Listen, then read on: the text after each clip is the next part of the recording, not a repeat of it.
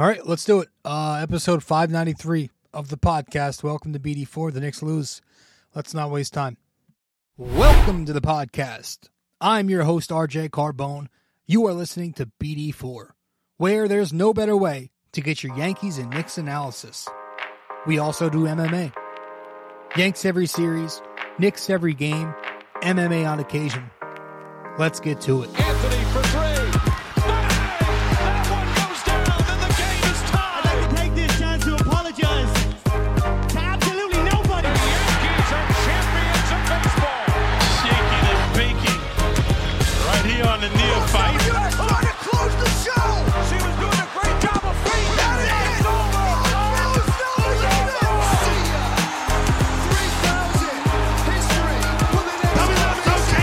Don't you regret not coming to the net?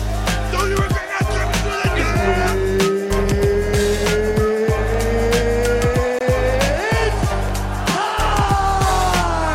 Game over. World Series over. Yankees win. The Yankees win.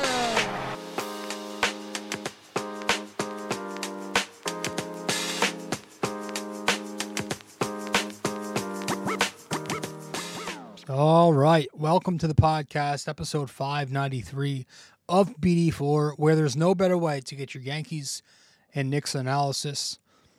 We also do MMA, Yanks every series, Knicks every game, MMA on occasion. I'm your host, RJ Carbone. And, yeah, we're talking New York Knicks. You know where to follow me, subscribe, support the show. All that's in the description. No need to waste time and talk about that right now.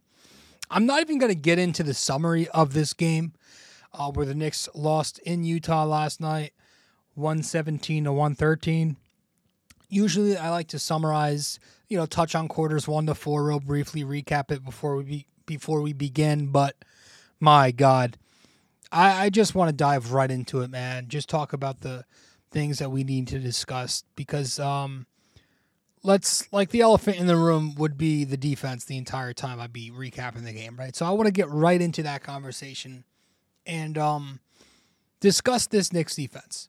Because this Knicks defense, let's just be blunt here, without Mitchell Robinson especially, it's going to be an issue. And it was a defense that was already trending downward. They already had problems when Mitch was healthy. He started to taper off a little bit since his hot start. But with him gone, with the way they're playing defensively, the way they're trending, and with this schedule they've got coming up to close out 2023, I don't see how I could be super optimistic. I'm not saying I'm going to completely give up on this team. I think that's a little crazy, but I think anybody who has concerns, any skeptics out there who think the Knicks have a chance to fall below 500, fall to a play-in team, I think you have a reasonable mindset. You're going to be without Mitchell Robinson for at least 10 weeks, right? 8 to 10 weeks, and then he's got to be reevaluated after that. A lot of things aren't looking good. The rim protection is gone. You watched last night, and you would have thought Walker Kessler was Shaquille O'Neal in the third quarter. He scored 9 points on the night. He scored 7 points in the third quarter, just beating Jericho Sims and Isaiah Hartenstein backdoor, couple of cuts, beating them in pick and roll, beating them on the glass, boxing out. Kessler finished with 9 points, 8 rebounds, and he did that in 23 minutes. Sims and Ihart, 11 points combined, 8 rebounds combined. That's in 48 minutes. So, yeah, I mean, it was bad watching them two. And as much as we praised Isaiah Hartenstein in the previous episode about his offense, didn't really do me any favors defensively in this game. I mean, he changed at the end of that third quarter, he changed the entire game for the worse there with that foul, that 3-point foul on Lauri Markkanen, right? Because before that, the Knicks were making a run. They were making a bit of a run. Randall was knocking down basket after basket. He went on a big run by himself, quickly caps it off with a 3-point shot. And all of a sudden, the Knicks are within 2 points. But the last seconds come of the third quarter, and just a dumb decision where Isaiah Hartenstein's running across the court a little too aggressively, and he runs into Lauri Markkanen, who pulls for a 3. He fouls Lauri. Lauri makes all 3 at the line, and then this leads to a Utah Jazz 13-0 run, which bridges from the end of the third quarter to the early fourth quarter. So that, to me, changed the entire course of the game. The Knicks had a chance, committed bad foul, deflates their morale, and Utah just runs with that. But it's not just at the rim. Like, I'm worried about their perimeter defense because, again, now that you're without Mitchell Robinson and Quentin Grimes is with the second unit, the point of attack defense has been awful in the starting lineup. The Knicks are having issues defending at the point of attack. Quentin Grimes is their best defender at the point of attack on the roster, right next to Deuce McBride, who doesn't play. Should. Mitchell Robinson, even though he's a big, he's pretty great at forcing turnovers at the point of attack off pick and roll. Dante DiVincenzo is more of an off-ball defender. He'll play the passing lanes. He'll bring good help defense. But he's not a great point of attack defender. Jalen Brunson's a poor point of attack defender. Julius is a very poor point of attack defender. So the Knicks aren't great at the point of attack. They keep, because of that, they keep allowing dribble penetration. And as soon as the ball handler gets into the lane, he's kicking it out to the perimeter. And that, that's a whole other issue because the Knicks cheat so far middle that they rely on guys like Brunson, guys like Randall to close out on shooters. But both of them are not great on their closeouts. You even saw when the Knicks switched in this game, they switched more willingly last night. It still wasn't working. They either miscommunicated, more on that in a second, or they were just getting picked on in a mismatch. So I'm worried about that. I'm, of course, worried about the rebounding. It's not going to be the same without Mitchell Robinson. Again, that was something that already started to taper off. The Knicks were -7 on the boards last night. They allowed 15 offensive rebounds. Do you remember a week or two ago, Breen mentioned on the telecast how the Knicks allowed 8 offensive rebounds per game, and I think that was number 1 in basketball. I haven't looked in a bit, but I'm sure that number jumped. It's been jumping since like Miami, Phoenix, ever since then. It's been quite a bit now where that hasn't been the case, and it might get worse without Mitchell Robinson now. Probably will. That used to be a massive ingredient to the Knicks formula. But now the paint's wide open. They're not creating those second chance opportunities anymore.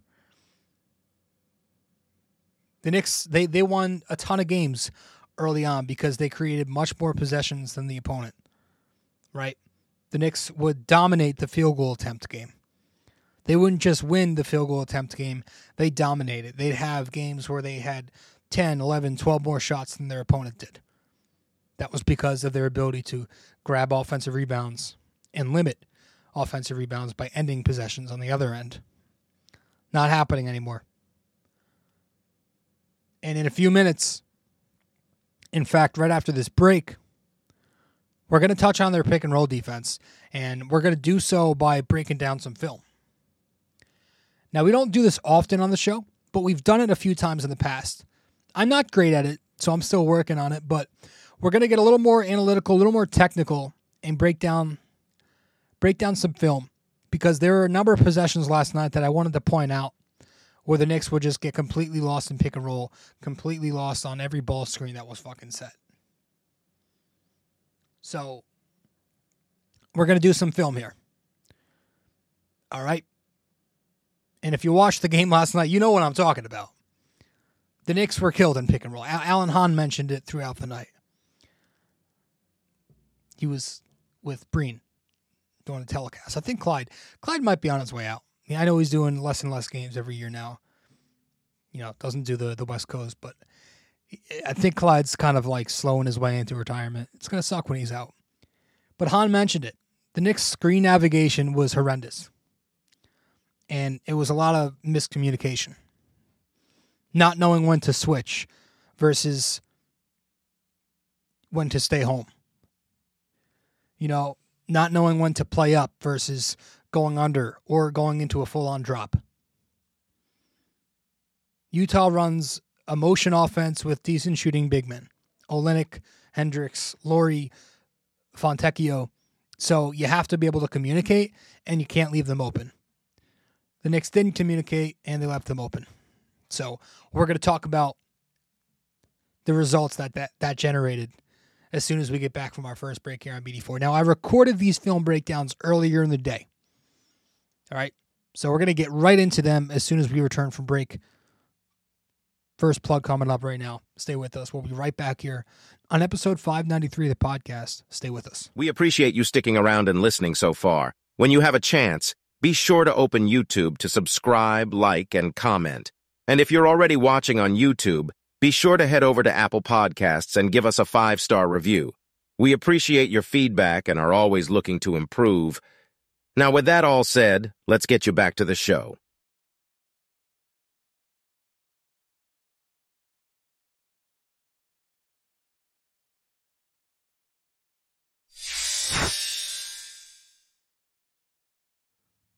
All right, so we're going to start this off by going over 3 different instances where Lauri Markkanen was just left wide open off ball screens. The first instance is actually the first basket of the game, where you're going to see here in this play in a few seconds, R.J. Barrett and Jericho Sims, how they completely miscommunicate the action. This is right at the top of the game. So as you can see, Kelly Olynyk is at the nail here. He's going to pass off to Lauri Markkanen. Olynyk's going to screen, and then he's going to slip the screen. As he slips the screen, you see Jericho Sims right at the free throw line there. He's going to start to backtrack in a drop. So Sims is in a drop coverage, and RJ kind of late switches it. So with RJ switching and with Jericho backtracking in a drop coverage, that's going to leave Lauri Markkanen with way too much room, extended free throw line to pull up. And that's exactly how you beat drop. If you see the defense is playing in a drop on your pick and roll, you're pulling up. The pull-up jumper is the death of the drop coverage, which it's been against the Knicks when they match up with Milwaukee, with Boston, with Utah, teams who have shooting bigs. They've got to figure out a way to do something else off of pick and roll, because this formula is not working. You'll see it here. It's just not working.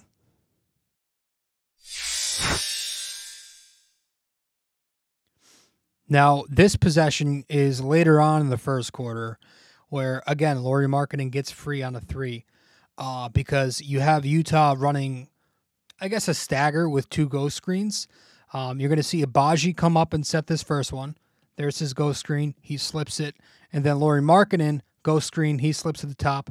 Randall's expecting the switch. He comes off of Lauri Markkanen and onto Tucker.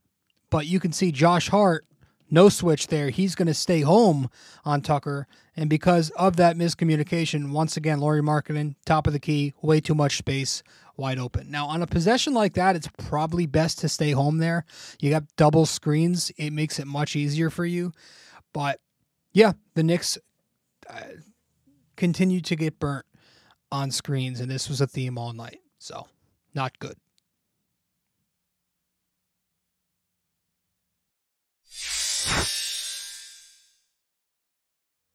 Now, on this possession, you're going to see Lauri Markkanen, who's on the weak side at the moment. He's going to come up to the top and knock down a 3.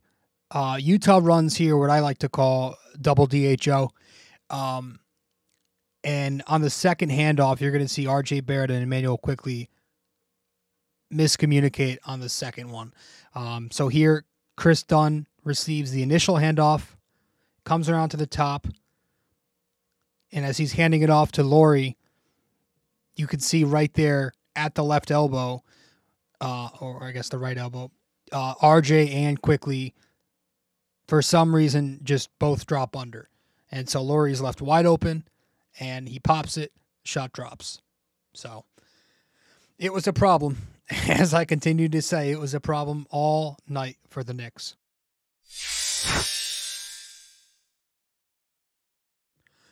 Okay, so now we're going to dive into a couple possessions where Fontecchio was left wide open. This one coming early first quarter, and you're going to see over on the strong side, RJ Barrett and Dante DiVincenzo don't communicate on a ghost screen. So you'll see Fontecchio comes up, sets the ghost screen, he slips it, RJ switches off the slip, but Dante stays home.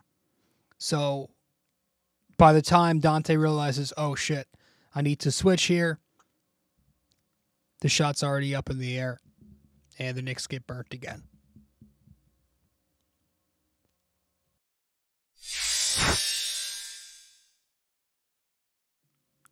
And on this second instance here, Fontecchio is going to knock down a three off of a pick and pop. It's a Horton Tucker Fontecchio pick and pop where you're going to see Randall caught in no man's land.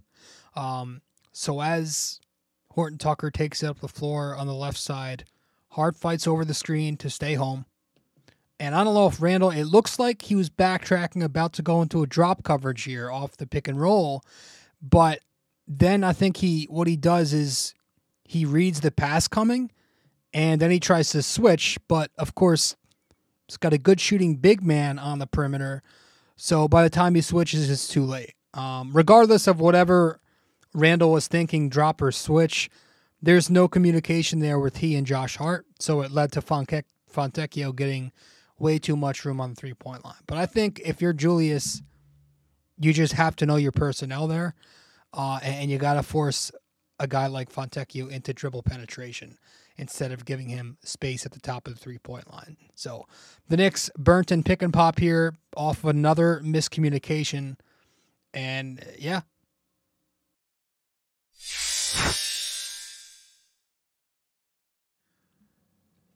For our final two clips here, we're going to break down a couple of times where Kessler was left wide open backdoor. This instance coming in the middle of the third quarter, where you're going to see Kelly Olynyk screen for Fontecchio here up top. Here comes the screen. Olynyk screens, and then you're going to see Randall switch on to Fontecchio. Randall switches, but RJ stays home, doesn't make the switch. So now you have, once again, 2-on-1 ball handler, and that's going to free up Olynyk, who's left wide open in the pick and pop. Comes to Olynyk, and now because Olynyk is open, the only guy on the strong side of the floor is Jericho Sims, who now has to rotate up to close out at him. And because he's closing out on Olynyk, Kessler's going to be left wide open. Backdoor cut from the short corner. Basket's good. Knicks get burnt.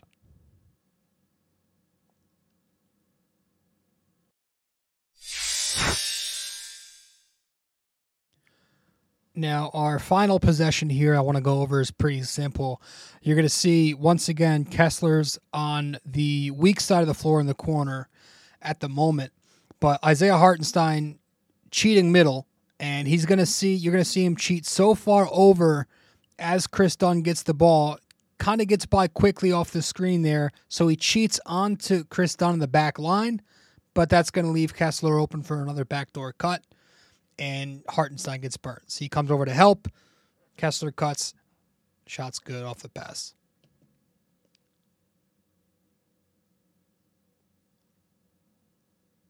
All right, so those were just a few instances where, again, you saw the Knicks get beat on ball screens, and it was a theme throughout the entire night.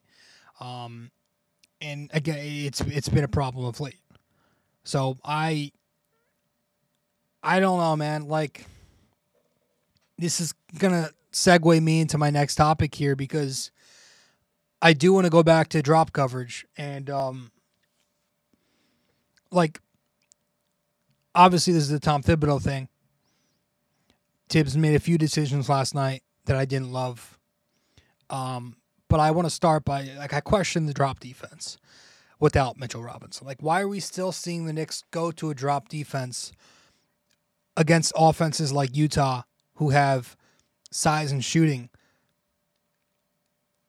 against Milwaukee, against Boston, who have the same thing, and Mitch is gone.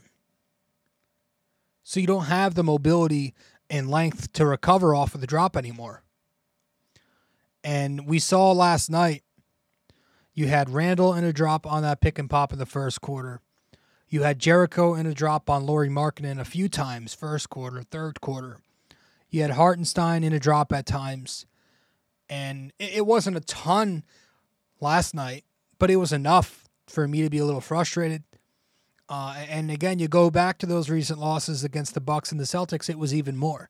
It just doesn't make a ton of sense to me why you would play in a drop versus teams who have the personnel to beat it with the pull-up jumper off a pick and roll or in catch and shoot off of a pick and pop. You know, so it's like you take away your starting center, and now the Tom Thibodeau defense isn't as great. So who is that on to adjust? I think part of it that's on the coach. I also don't know if we can keep running an obviously very raw and not really ready Jericho Sims at starting 5, especially with this schedule coming up. We have the Bucks back to back. Like, Jericho Sims is just not that good right now. He kind of reminds me of year 1 Mitch, where he's just very athletic. He has a ton of leap, but he's like got no IQ, no smarts. He doesn't know the game, doesn't play basketball. Like, I don't know that he'll get better like Mitch was because he is 25. I think his role is not to be a starting center ever and not to fill in for Mitchell fucking Robinson. Like, I think he's a decent third string big who gives you 10 spot minutes off the bench.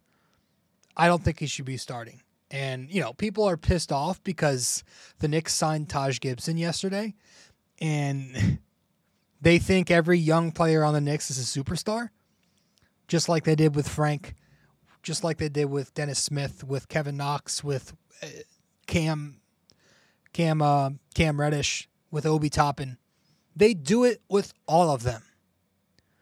They had a Deuce McBride moment where they were doing the same thing. So now they want Tom Thibodeau fired because they're scared that Taj Gibson's going to take some of Jericho's minutes away potentially. And I mean, they were even advocating for Obi Toppin's brother to get to, like they think everybody that's homegrown is going to be a superstar, and it's insane to me. Because I don't think that Jericho Sims should start. And I think that it'd be smart to have a guy with experience like Taj Gibson, who may not have the athleticism that Sims does at that age, but he has the IQ. And right now, we might need that. So I just wanted to get that out of the way. The defense concerns me. The adjustments we have to make that we're not making, a little bit of a concern. And speaking of, like, the rotation continues to confuse me, man. Like, Grimes last night, Quickly, Dante. We'll start with Quickly because it's making noise, and I have issues with it too. With Emmanuel Quickly not really playing any bigger minutes. He's actually playing less than he did last year. He scored 15 points last night. He shot 6 for 8 from the floor. But he earned 18 minutes. 10 in the first, 8 in the second half. Why does Josh Hart continue to average more minutes than the 6-man runner-up last year? I don't know. Why on a night like last night where the Knicks needed every bit of his scoring, why is IQ playing a measly 18 minutes? Why was he punished for that second quarter lapse? Why did he have to come out there? I just feel like you have to have a feel for the game. Like, Tibbs took out the whole unit because they weren't playing defense. Why was Quickly punished for that? Why is he only averaging 24 minutes this year? I don't know. Last year he got 29 minutes. I know it's because there's a logjam at guard now. Obi out, Dante in. And, we knew this would be a conversation. But Quickly's still one of the best. He's still, outside Brunson, the best guard on the team. And I understand that there's going to be times where, and last night, the size thing. That's why Tibbs goes with other guys sometimes, Hart, because of size. Grimes, last night. Unless it's like Milwaukee. That excuse is going to bother me a little bit. I'm willing to deal with the mismatch because Quickly does play defense. And I know last night it was his first game back from knee inflammation. He sat a day. Maybe that was the reason for it, but at the same time, when has Tom Thibodeau ever really load managed? Like, if you're good to go under Tibbs, you're good to go. He's got to play you. We know this. I'm starting to think, and I hope it's not the case because people have brought this up before, and I think I touched on it once. Maybe it's a front office directive, and it's all like politics to diminish his value in order to pay him less. I hope that's not the case, but you're starting to hear that from the fans. If anything, to me, that's kind of why you got to play the kid, to build his trade value in case the opportunity arises where you have to go down that avenue, which is very likely. Let's be honest. Because the Knicks are going to have to make that trade just to clear up room eventually. They're going to have to make, I heard somebody on Twitter call it like a consolidation trade. They know what's coming. They know this roster is too clunky and it's too log jammed at guard. They have to swap out some of these guards for a bigger wing. OG Anunoby. Yeah, you have three small wings playing wing, and Dante DiVincenzo, Quentin Grimes, and Josh Hart. So moving one of them would free up Quickly's minutes, but you can't move Josh Hart because of the new CBA rules. Quentin Grimes' value is not exactly good right now. You could move Emmanuel Quickly to get ahead of the whole situation, right? If you don't want to risk losing him for nothing. I have a feeling the OG Anunoby asking price will be high, something like that, attached with picks. Protected, unprotected, maybe one of each with Quick. If the Knicks aren't comfortable paying Quickly as a starter, though, or let me rephrase that, if they're not comfortable paying Quickly starter money, though, and you got Brunson due for a raise soon, not to mention Randall's due at the same time for a raise, maybe they do think about that deal this year. If they do, again, I think I'd be open to an OG move. The last thing I want the Knicks to do is move Quickly in a deal for Karl Anthony Towns or Zach LaVine or a DeMar DeRozan.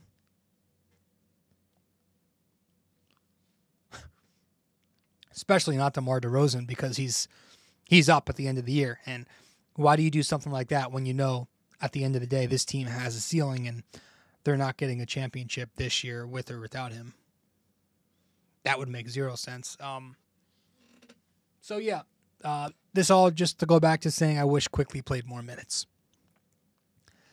And honestly, I would not be opposed to him starting, but Tibbs already made his one rotation change per year. Quentin Grimes going to the bench and Dante starting. Speaking of those two, that's another decision that was interesting for me last night. Grimes was in there a little too long for a guy who was giving you completely nothing. In the fourth quarter, Tibbs subs out Quickly for Julius. And I'm sitting there, I'm like, where's Dante? Grimes was in there for so long, and again, he gave you zero. And that's what I mean when I say, like, I dislike how Tibbs does these moves for size, for defense, because with, I know Quickly and Dante in the backcourt of 2 and 3 is very small against Utah, And Horton Tucker was giving Quickly some problems, but it's not Chris Middleton. You know what I mean? It's not the Bucks with all those bigs out there. It's Horton Tucker. Your team needed some hot shooting. Take the risk. Put your hottest shooter out there. I'm taking that chance. I just wish Tom Thibodeau took more chances to get some offensive upside as opposed to just staying safe and going with defense. And to make it worse, Dante eventually comes back in the final half of the fourth quarter. And he's a big part of the Knicks making that, their trademark fake comeback where they go on that 23-6 run, pull the game to within 3 points. And bothered me if it did anything. And then to make matters worse, while for that shot when they were within 3, like their ATO offense has never been good under Tom Thibodeau. I don't know what he draws up in that playbook, but what was that play designing there? For Josh Hart, you got a good look out of it. They got the shot they wanted. Randall did a nice job driving in, collapsing the D, kicking out. But why do you do it for Josh Hart? Why for a non-shooter? Why was Josh Hart out there? You figure in an ATO there, that's when you put Grimes back into the game, if anything. You needed 3. But with Dante as hot as he was, as pivotal as he was to the fake comeback, I really thought he should have been the one in the action. They should have ran him through an action, coming off a screen. Tibbs has never been great there. He's not exactly who was it a few years ago? Mike Miller. Mike Miller was the ATO king. But yeah, the Knicks' 3-point shot's not falling. You're seeing what happens when Brunson's 3-point shot doesn't fall. Because he also had a chance to drop one in after the Hart miss. He gets a decent look. Doesn't fall. And he fell to 0 for 6 from 3. So you're seeing what happens when Brunson's off. So it's time for Tibbs to make an adjustment there. The playbook's just not that creative. Yeah, for Josh Hart, that was odd to me. And, we touched on the point of attack defense. I would like to see Deuce McBride get some minutes, man. I really wish. I know Tom Thibodeau likes consistency. He likes a continuity. He likes established roles, guys knowing exactly what, when, where, every night. But I wish, here and there, he expanded it to 10. Because I feel like Deuce McBride would really help us on a stretch that we got coming up right now. We're going to need his point of attack defense. Because we're getting torched every night right now on that end. 146 points to Milwaukee, 130-something again the next night, 100 whatever last night to Utah. I really do think finding Deuce McBride 7 to 9 minutes off the bench, shave a few off of Hart on this night, Dante if he's not hitting on this night, really every guard but Quickly and Brunson. Try to find time to add 10. Deuce McBride would help out. He's not great offensively. He's not the most confident, aggressive dude. But if you added a 10th man, and I know this is not going to happen, it's a moot point. But I feel like with his defense being as good as it is, he'd have more positive impact on the team, if anything. But I don't want to kill him for that because, again, I'm not going to be like one of those Knicks fans who thinks every young player they have is a superstar. I'm not blaming Tibbs for this loss either. I'm not doing the whole fire Tibbs thing like Zoomers do on Twitter after every little loss of every little game. But, yeah, no, the Knicks lost because their best player had a horrible game. I don't care if he had 23, 7, and 7. The eye test told me something different. He missed all 6 of his threes. He missed 5 free throw attempts.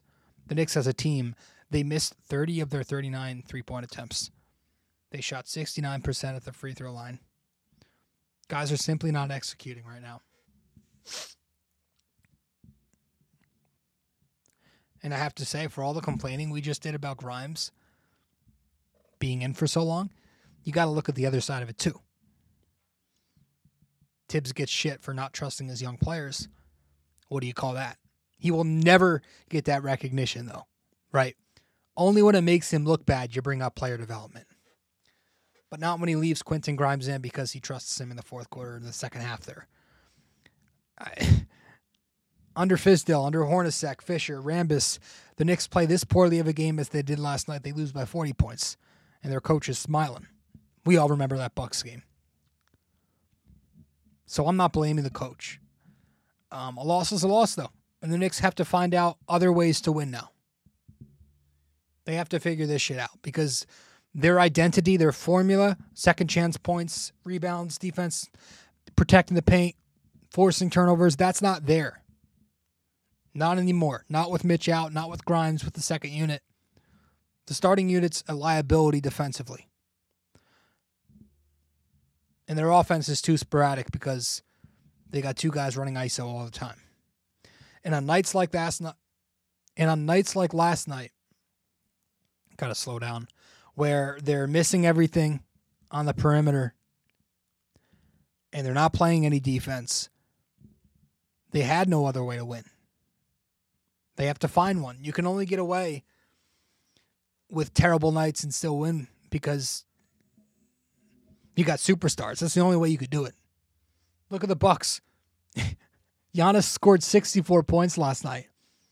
So despite them shooting 25% on threes and getting out-rebounded by the Pacers, they got a guy who's arguably the best player in basketball right now. He was like, okay, I'll just score 64 points. The Knicks don't have that. The Knicks don't have a star. They have Brunson. Okay, good. A drop-off. Then they have Randall. Good.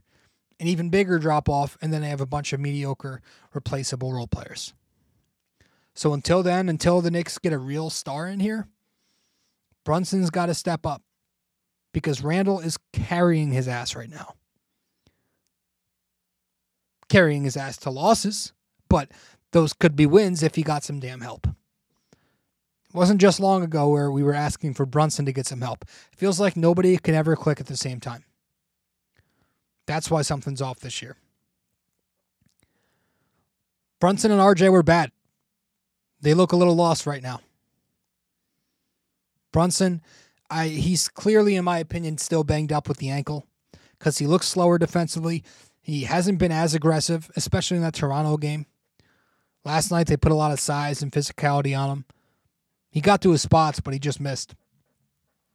The three-point regression is hitting him hard right now. I think it's a little bit of just law of averages. You know, the inconsistencies are starting to pile up. He's not even close to having the year that he had last year. People thought he'd get better. No. I love Brunson, but he's not having the greatest seasons. RJ, he looks abysmal since coming back from the migraine, whatever it was. Last night, he was a complete abomination. He had some moments to start the second half, but that was really all. The three-point regression is also hitting him hard. He was at 50% before the migraines. He's at 25% since he came back. I was hoping for something in between. Hover around a league average, 35%. He's there right now, but it keeps going down. If it's not a corner three-pointer, he's missing the shot. Above the break, top of the key, off the dribble, he's missing. And again, I'll continue to hit on this. It's the decision-making on his drives that concerns me most. I rewatched a couple of his possessions last night, and the amount of times where he forced a shot at the basket with Walker Kessler down there, unreal. Instead of resetting, kicking out, he's taken some contested floater or short mid-range where he's been abysmal. He missed quickly on the perimeter out of a pistol action with them two and iHeart. He missed Brunson on the outside when he forced it right. He's forcing shots early in the shot clock. Took a bad shot at the end of the first half where Brunson was up top with the ball. His back was to the basket. He's clearly holding it for one. But he turns around. He sees that Fonteco's bringing help, and he only swings to RJ for that reason. And with maybe 7 seconds left on the clock still, it was either Lauri Markkanen or Walker Kessler contesting him pretty well, RJ takes a wing 3-point attempt, misses, and Utah now gets a chance to score in transition. I don't think they did, but not the point. It's just not happening with RJ, man. Like that leap that a lot of us wanted to happen, I was skeptical for a reason, because I don't think it's coming. I think we are in year 5 of the RJ Barrett experiment, and I think he's a decent player, but he's got a lot of deficiencies, and one of that is because he's so inefficient. That's his thing. He's a high volume, low efficient scorer. He still can't shoot the 3-pointer. He still has no mid-range game. Short, long, doesn't matter. Doesn't have much of a post game. He still has an inconsistent touch at the basket. He still can't create. The only thing you can say right now, which makes RJ much more bearable on bad nights, is that he's still getting to the line, knocking down free throws. And he's playing adequate defense. That's actually the biggest thing for me, is that his defense has remained pretty consistent all year. It's not amazing, but it's been fine. So I'll give him that. When we return from break, I want to talk about the 2 guys who actually played well last night.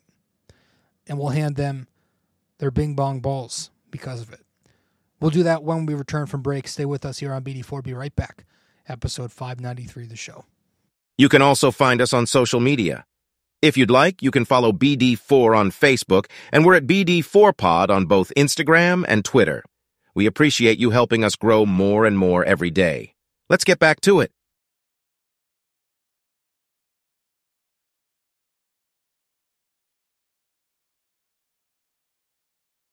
If you have time in the day, or maybe just prefer old-fashioned reading over listening, then you can always follow along and subscribe to BD4 Blog by going to bd4blog.com.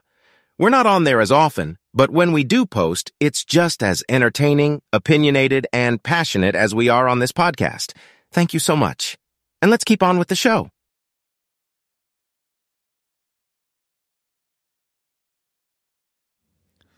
Welcome back to the show. Episode 593 of BD4. I'm your host, RJ Carbone.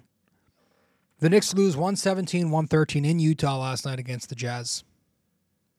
The first game of a, 5-game West Coast trip.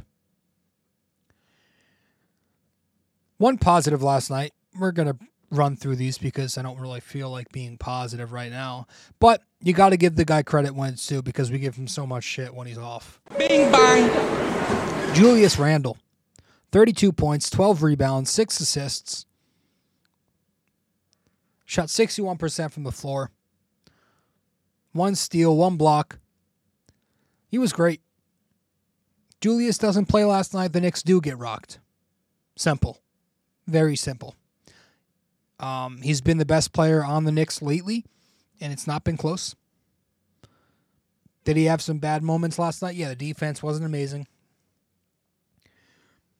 Kind of had a quiet fourth quarter, but that was more him creating offense off drives and kicking it to the perimeter. But relative to everybody else, he did his damn thing last night. Finishing at the basket again. He looks so confident in the mid-range, in the post. It's nice to see. He had an excellent start to the game in the first quarter. So he gets it. He gets the award, and he's now got 6 game balls on the season. And then, real briefly, we'll hand one out to Emmanuel Quickly in the second unit. Bing bang. Yeah, Quickly last night. Quickly had 15 points, as we said, 6 of 8 shooting, 75%, 3 of 4 from 3, 75%. We said everything we had to say on Quick earlier. Gave you some great offense when not many other guys gave you offense, and he deserved more minutes.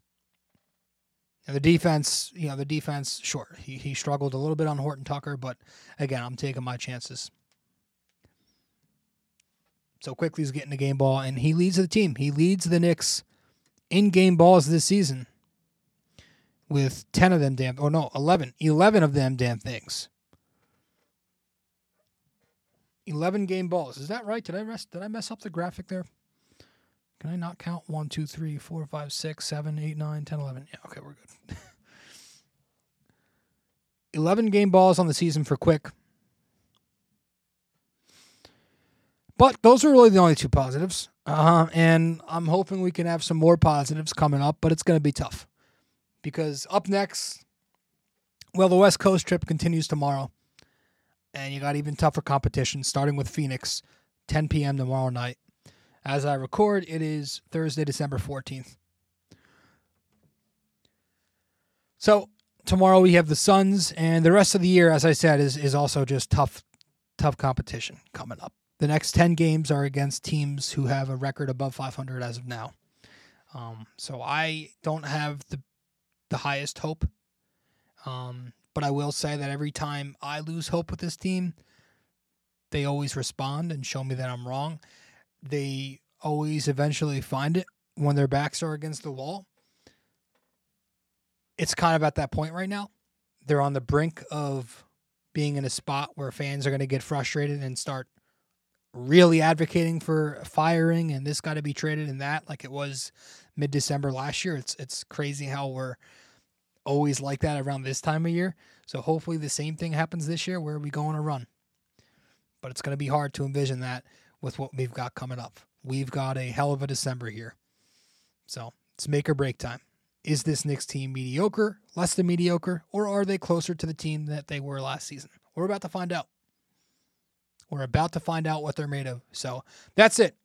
We're going to head to our final break, and we'll wrap this thing up with our trivia when we return. Stay with us here on episode 593 of BD4. Studio 69 Productions is a podcast production agency created by Leo Rodriguez to allow content creators to market their podcast. It's an online platform that will market your podcast or any other project that you're working on. Get in touch with Leo Rodriguez from Studio 69 Productions. You can find Studio 69 Productions on Instagram at Studio69NJ. Studio 69 Productions, where dreams are heard and born.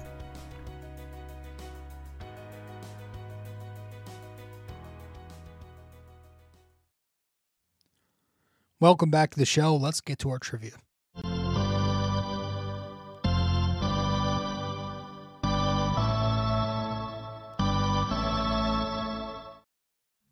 Okay, so for this episode, our NYY, NYK, MMA trivia question of the day is: two players are tied for the most turnovers in a regular season game for the Knicks. Who are they, and how many? All right, two players are tied for the most turnovers in a regular season game for the Knicks. Who are they, and how many? So let me know the answer wherever you can reach me. If you get the answer correct, I'll give you a shout out in the next episode. Two players are tied for the most turnovers in a regular season game for the Knicks. Who are they? How many? It's not often we do negative questions, but I'm feeling negative tonight, man. I got to tell you, it's not fun right now. We'll see. So that's it. I'll see you in 594 when we're talking Knicks, Suns. Can't say it's going to be a great show, but hopefully it's one that surprises us and it's like a statement win and it wakes them up. Maybe Taj Gibson is the savior. Yeah.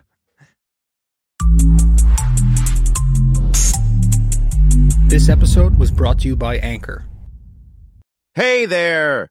If you stayed the entire way through, we thank you immensely for it.